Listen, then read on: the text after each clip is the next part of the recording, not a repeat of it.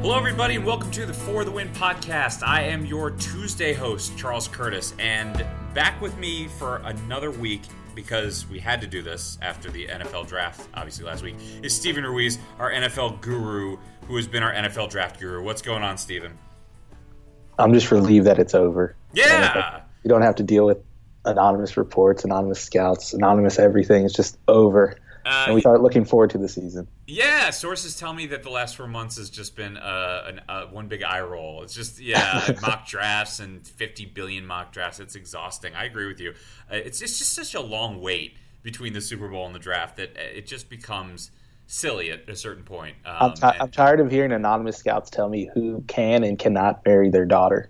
I feel like that's like the number one criteria for quarterbacks these days. I want him to marry my daughter. Oh, God. I guess no one will want Josh Rosen to marry their daughters, huh? Not when he has inflatable hot tubs in his room as a freshman. We'll get into that. We talked about quarterbacks last week on the podcast about all the quarterbacks going. We'll start out with Baker Mayfield. We can work our way over to Josh Rosen. How surprised were you to see Baker at the top for the Browns? I mean, momentum started to shift like a day or two before the draft, but if you had told me that a week before the draft, I would have said you're crazy, just because I didn't think the Browns are willing to take a risk like that. We've seen them take risks on quarterbacks in the past, in the first round, like Johnny Manziel, obviously, and even Brandon Weeden was a risk. He was 27, 26 when they drafted him. Yeah. So I thought they would go with a more, pro-ready, sure thing, polished guy. Like Josh Rosen wasn't really in the picture, but Sam Darnold was the next best thing when it comes to pro-readiness. So that's where I thought the pick was for the last couple months. I'm surprised that they deviated at the last minute. Yeah, I am too. I was sort of watching and reading your stuff and everybody else kind of piling on Baker, ultimately saying, look, he's got a lot of great things, but the fact of the matter is he's not your prototypical 6'5", 6'4" guy, cannon arm type of dude. And that, I think, is kind of weird for me, for the Browns to do that. So I don't know. It's one of these things where when the draft happens, you can only speculate as to where things are going to go. But at least we now know that Baker's with the team, and I just think Baker is one of the flawed quarterbacks in this class, like the rest of them are. So maybe they saw something in them that other teams didn't, or that there were other teams. There's reports that from Baker Mayfield's agent that the Patriots were maybe moving up to draft him, and I think that's kind of a sign. Maybe there were other teams that were really believers in Baker Mayfield. Yeah, it turns out after the draft, we're finding out that all these teams seem to have him number one on their boards, which kind of surprised me, because I think his flaws. I don't think people have pointed out his on-field flaws a lot. It's mostly been, he's this or that off the field. He has these, character concerns, even his behavior on the sidelines. But I think he has the most concerning flaws for me of the top three quarterbacks. And I'm not putting Allen in my top three, even though he was drafted third. I'm talking about Rosen, Darnold, and Mayfield. I think he has the most concerning on-field problems, and that's just his footwork just bothers me. I don't think he's as polished as the other two when maneuvering in the pocket and trying to avoid the rush. No, that's not a good sign for the Browns. And I am kind of curious if we look back on this draft and say, what was everybody thinking with Sam Darnold? Because he ended up with the Jets, and he might be the best quarterback, like you said, the most polished pro prospect of this group. And he landed in the Jets' lap, and it turns out that Jets trade up 2 spots, or was it 3 spots? That's kind of the biggest story to me of the draft, is that trade might end up actually working out, even though we know that draft trades, the way that the Jets did it, trading all those second-round picks, it just doesn't always work out for them. Yeah, I kind of agree, just because I think Darnold could end up as the best quarterback, but I think it was still a reach for them to trade away those picks when they could have landed Josh Rosen. Well, we know this now. We didn't know it at the time, but they could have landed Josh Rosen and kept all those second-round picks. Yeah, well, a trade like that, you're guaranteeing yourself the guy you want, right? It's sort of you're paying a premium price in order to secure, just in case a team like the Broncos wants them, or the Browns would have done the Saquon first and then moved down enough to 4 to take a quarterback. What did you think of taking Denzel Ward 4th overall, by the way? Because that was one that, watching the broadcast, I was like, oh, interesting. Everyone was talking about Bradley Chubb, who went the very next pick. I understand that the Browns were drafting for need with that pick because they need a corner and they don't necessarily need a pass rusher just because they have Myles Garrett on the roster. They have Emmanuel Ogbah, who's kind of underrated. So they didn't really need Bradley Chubb, but he was the best player available. And I think the Browns are too early in this rebuild to be picking for need. I see a team that's in contention picking for need makes sense. Like the Steelers, yeah, it makes sense for them to pick for need because they're maybe a piece away from the Super Bowl. But a team like the Browns, they're so far away from that, from the point where they're going to be contending for even the playoffs, that I don't think you're drafting for need at this point. So I think that was a bit of a reach. And I don't know how smart it is to draft undersized corners. Ward's a great corner. He has everything you want in a corner except for size. And if you're drafting him to be a lockdown corner on the outside against, your prototypical number one receivers like AJ Green and DeAndre Hopkins, I don't think that's going to happen. He's just too small to box or to compete with those guys downfield. If that's the case, as Browns fans are, like, should they be like, I don't know, distraught now? It seems like there's a lot of hope in Cleveland. No, I wouldn't be distraught just because I think they got two good players. I would just be slightly disappointed because I think the draft class could have been better. And that's just in my opinion. I think the Browns think they got the best class. I think a lot of the fans wanted Mayfield, so they think they got the best class.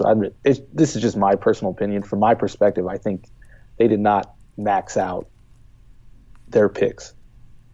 Yeah, you had them 13th in your rankings.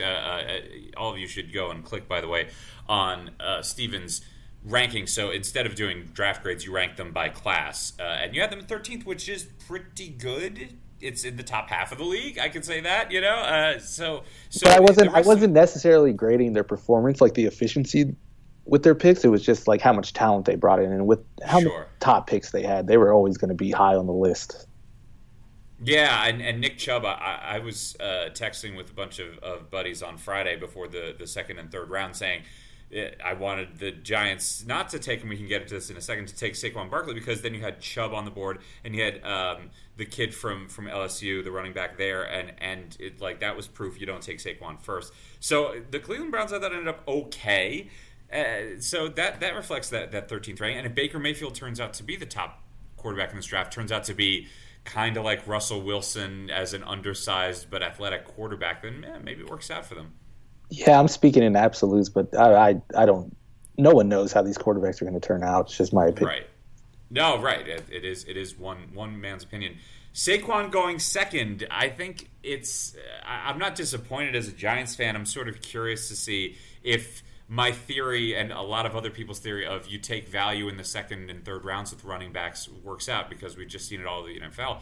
But now that he's a Giant, I'm really excited to see if they can build an offense around giving him the ball, let's say 15 and 20 times a game, and throwing him the ball 5 times a game. Like, that seems really, really exciting.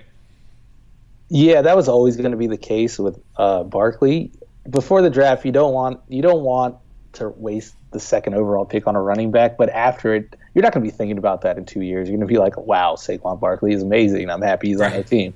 And I think the rest of the Giants draft made that pick look a lot better than it did before we knew who they were taking in the second and third and fourth round. I think getting Kyle Lauletta in the fourth round, I think that makes the Barkley pick, passing on a quarterback to get Barkley, I think that makes it look a lot better. Yeah, and Will Hernandez, and that was one. I'm not a draft guru by any stretch. I tend to read a lot about it before the draft. But on that day, in part of that text message chain, I was like, give me Will Hernandez, please. Because I saw what was written about him sort of being one of the top day 2 available players, and I looked at kind of what people were talking about him being nasty as a guard who could, and then you watch the tape highlights, and I was downright giddy. So if you pair a guy like Saquon Barkley with Will Hernandez, suddenly the problem that I had with Barkley to begin with, which was, what are they going to do? What is he going to do when the Giants line is terrible? And suddenly you have Hernandez, who probably will start day 1. And then you got the offensive tackle that they signed, Nate Solder from the Patriots. And suddenly you're like, well, maybe the Giants know what they're doing. Yeah, the offense looks a lot better than it did before the offseason started. Yeah. Who's on your list of the best team, the team that had the best draft from last week? I think it's the Broncos, and that comes as a surprise because I've kind of been down on John Elway over the last few years. And they didn't end up with a quarterback, and I don't really have a problem with that just because they went for the best player available, and they landed a lot of good players. Bradley Chubb might be the best player in the draft. Cortland Sutton could develop into a number one receiver, and that will help them, get rid of either Demaryius Thomas or Emmanuel Sanders. One of those guys has to go in the next few years, and I think that makes the decision easier. And then even Royce Freeman, I think he could walk into that starting lineup, and for the fantasy people out there, I think he's worth maybe a 6th-round pick in upcoming draft just because he's going to get a lot of carries because they don't really have much behind him. Devontae Booker's still there, but he hasn't really shown anything over his first 2 years. And then they just kept getting value, just even in the later rounds. Josie Jewell's a good linebacker. Hamilton from Penn State, I think he could end up supplanting Emmanuel Sanders in the starting lineup in maybe 2 years if Sanders is still there. And him and Sutton are going to, that's basically Demaryius Thomas and Emmanuel Sanders all over again, just younger and cheaper. And then even Troy Fumagalli from Wisconsin, the only reason he slipped, I think he would have been maybe a 2nd-round pick, maybe a 3rd-round pick. If I believe he's missing one of his fingers, and I think that's why he dropped to 156. Huh. There you go. It sounds to me like you love the Broncos, and yet they have 3 quarterbacks on that roster that are risk. That said, they also have a 2nd-round pick, a guy who was their 2nd-round pick 2 years ago, and that to me is signal that Elway is going to put all of his faith in Paxton Lynch, right? I don't think that's necessarily true. I think he thinks Keenum can give them a couple of years and then he'll get the quarterback in a year or two, which I don't necessarily have a problem with. Once they realized they weren't going to get, I guess they were going for either Mayfield or Darnold, because if Rosen was there, you have to take him. If he was on their board as one of the guys they wanted, I think they would have taken him instead of Chubb. But apparently he wasn't. So I'm fine with them sticking to their board and not reaching for a quarterback just for the sake of taking a quarterback. Taking Josh Allen would have been – I don't think that would have solved anything. That would have been Paxton Lynch 2.0. Or maybe Case Keenum 2.0, or whatever it might be. Right. And I forget, it's funny. I forgot that Case Keenum signed with them. So maybe Case Keenum repeats what he did last year. I don't see that happening. But right, I think that's the hope.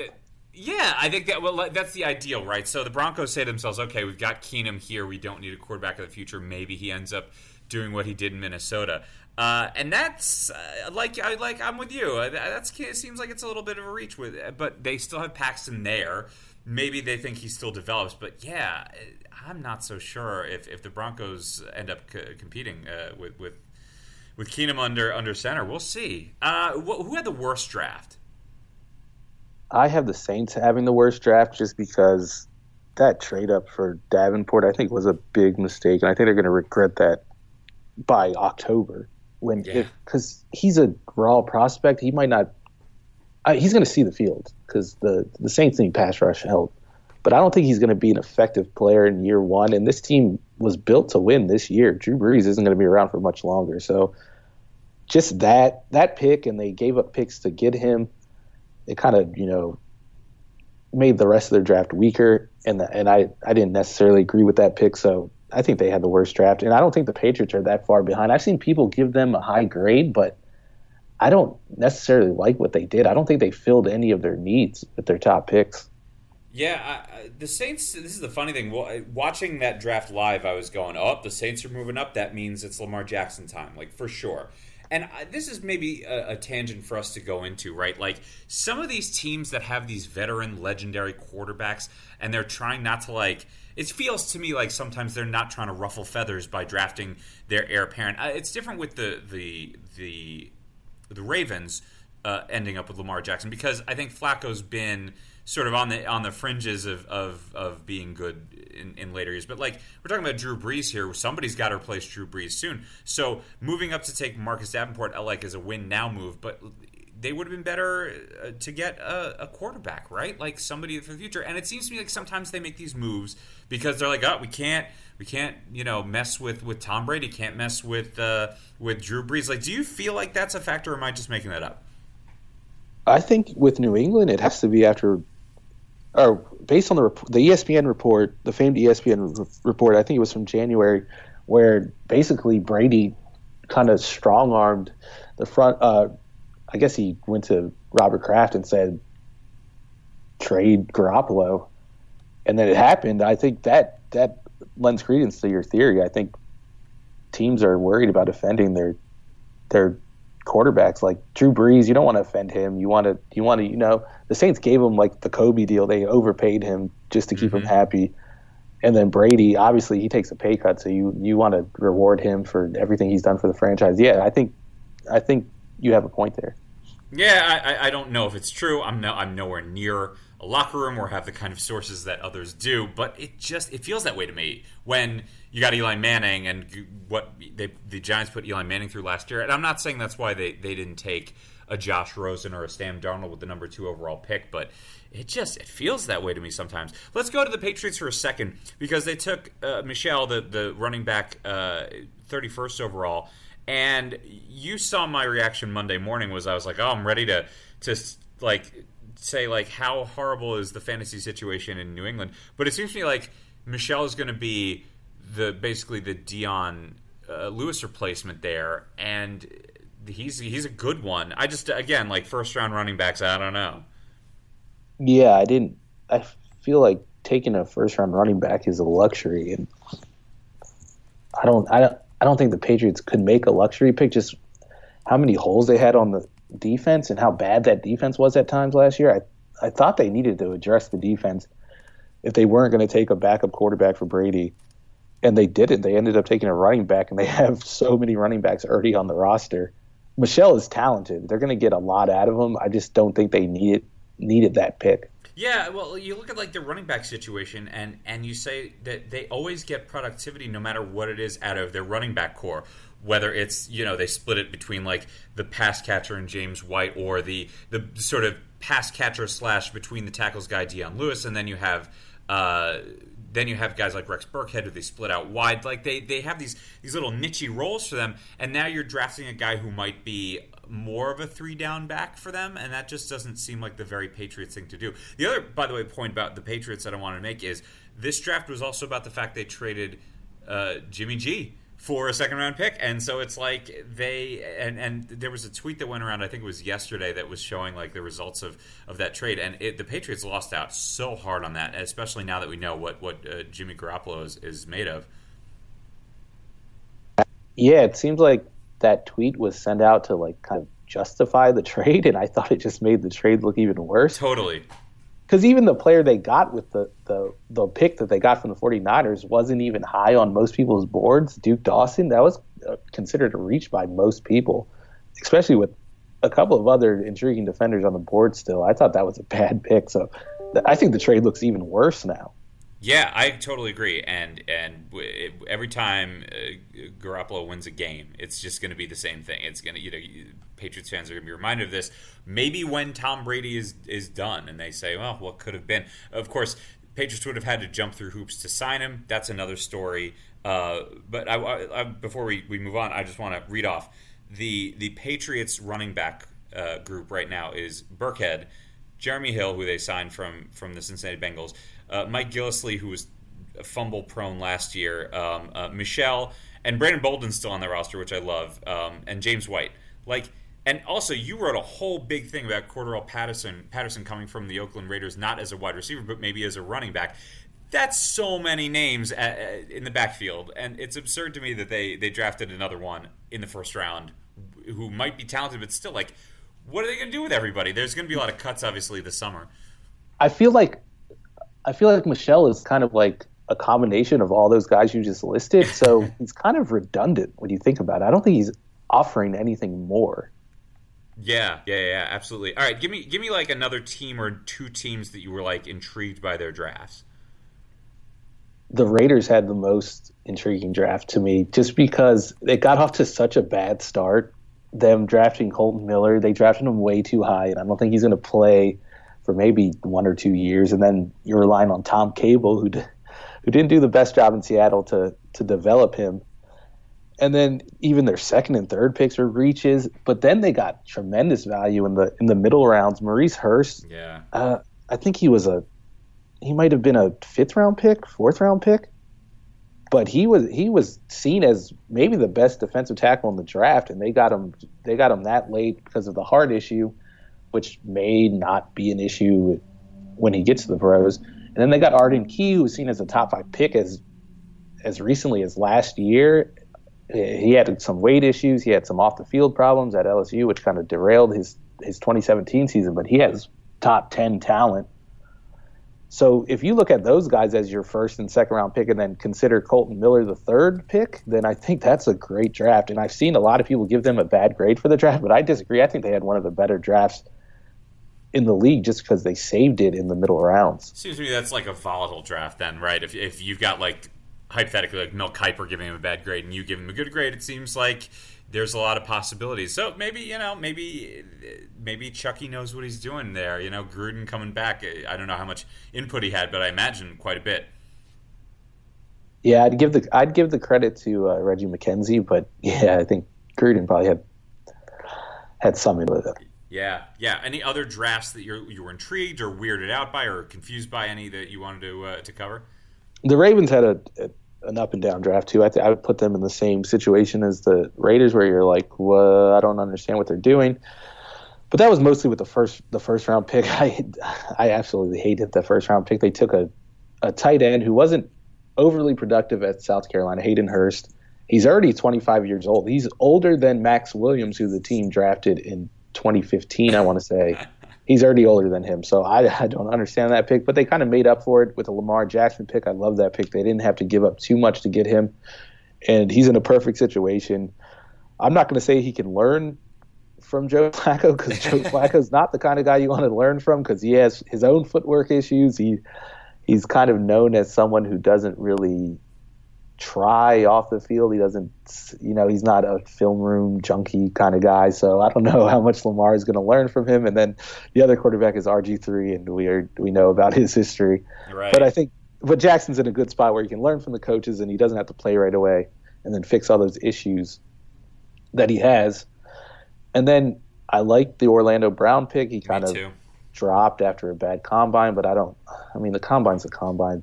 We overrate the combine. And then the Mark Andrews pick, I feel like made up for the Hayden Hurst pick, just because he's another good tight end. So, one of them is probably going to work out. And then later in the draft, I like taking Jordan Lasley with the 162nd pick. He has drop issues, but he's a great athlete, and some people saw him as a first round talent based on his physical attributes, and they got him 162nd. I like that pick a lot. Nice. Those are all good summaries there. Y'all should go and read Steven's stuff about the draft, which is fading now that we're starting to get into minicamp. Was there a viral story or something funny, weird that happened during the draft that you liked writing about or watching or thinking about? I just loved everything about what Josh Rosen said after the draft. Yeah. I think that was just. I think it's going to turn maybe some of his opponents off. It's going to turn some of the analysts off, but I loved it. I thought that's exactly the kind of thing I'd want to hear from him after he dropped. And I think he's right. I think there were 9 mistakes taken ahead of him. I think he's the best quarterback in the draft, and he might be the best player in the draft if you consider positional value. So everything he said was great. I'm with you. Yeah, we talked about this on the outside here. I don't necessarily want my quarterback to be the guy I want to marry my daughter, but I want him to be a competitive, tough, confident guy and with a chip on his shoulder. And that is exactly what I want, especially out of a guy who might be the best all-around quarterback of that group with maybe some durability issues. Like, if that's the biggest knock on him, that's not the worst thing, because you come to the NFL, like, maybe they rear their heads, but that's a risk, less of a risk, I think, than a guy with, say, accuracy issues or footwork issues or so on and so forth.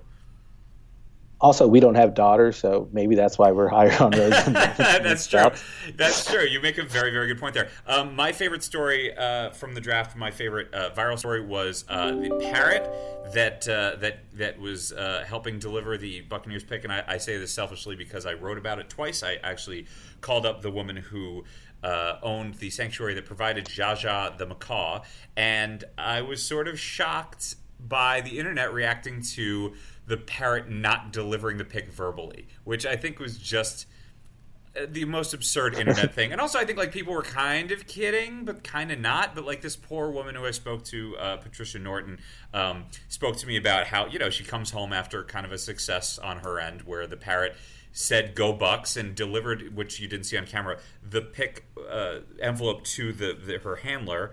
And to see all this internet hatred, which is always going to come with anything that happens on the internet. But I was just like, how do people expect this parrot to, in 5 seconds or 30 seconds or however long it is, how are they supposed to know that a bird is going to, you know, not know that the bird's not going to say it out loud? Like, the bird's not going to say, I don't know who the pick was, I forgot who it was, but a parrot can't learn that quickly. But the parrot said, apparently, "Go Bucks." We just couldn't hear it on the broadcast. I didn't see the pick made, so yeah, I wasn't in on the backlash, but that all when I heard the story, the only thing I expected, my only expectation was that the bird would, you know, fly in the envelope. That's what I see. Right, and so I wasn't expecting it to read off the pick. The fact that Bucks is amazing. I need to look this up now. I didn't watch the clip. Yeah, but why are people complaining? I feel like it's like the Michael Phelps thing when he raced the shark. Although I think the complaints were a little more legitimate. I think they could have figured out a way to have an actual shark racing. I agree that it's a different story, though, I feel like, because they were promising, like... This parrot is getting unnecessary heat. The parrot... bring the parrot back next year. Oh, yeah. Well, apparently the parrot is going to be... and the other parrots from the same sanctuary are going to be at a Bucks event on Thursday, so the Bucks liked it. And my take on the Phelps thing is, like, if you say Michael Phelps is going to race a shark, you expect him to race a shark and not race against the shark's time or whatever it was, right? Or a virtual shark, or, you know, however they pulled it off. This was different because the phrasing was like, it'll help deliver it. And by the way, Stephen, that was a very interesting point you made about flying it in, because there were other people who expected the bird to do some kind of flying, but Patricia told me that it puts the parrot in harm's way to have it flying around a stadium where it could, you know, get stuck at, you know, at the top of a part of the stadium where it couldn't get down or whatever it might be. So I think that's not one of my. I'm not really concerned about the parrot's well-being. That's probably a bad thing to say, but no parrots were harmed in the making of this draft. There you go, exactly, and that's where we're leaving.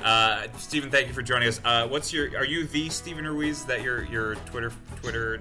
Yes, I'm the Stephen Ruiz. The Stephen Ruiz, like the Ohio State University, where Stephen did not go. You can read all things Stephen there. You can join us every week on the podcast, and thanks for joining us, Stephen, and thanks everybody for listening.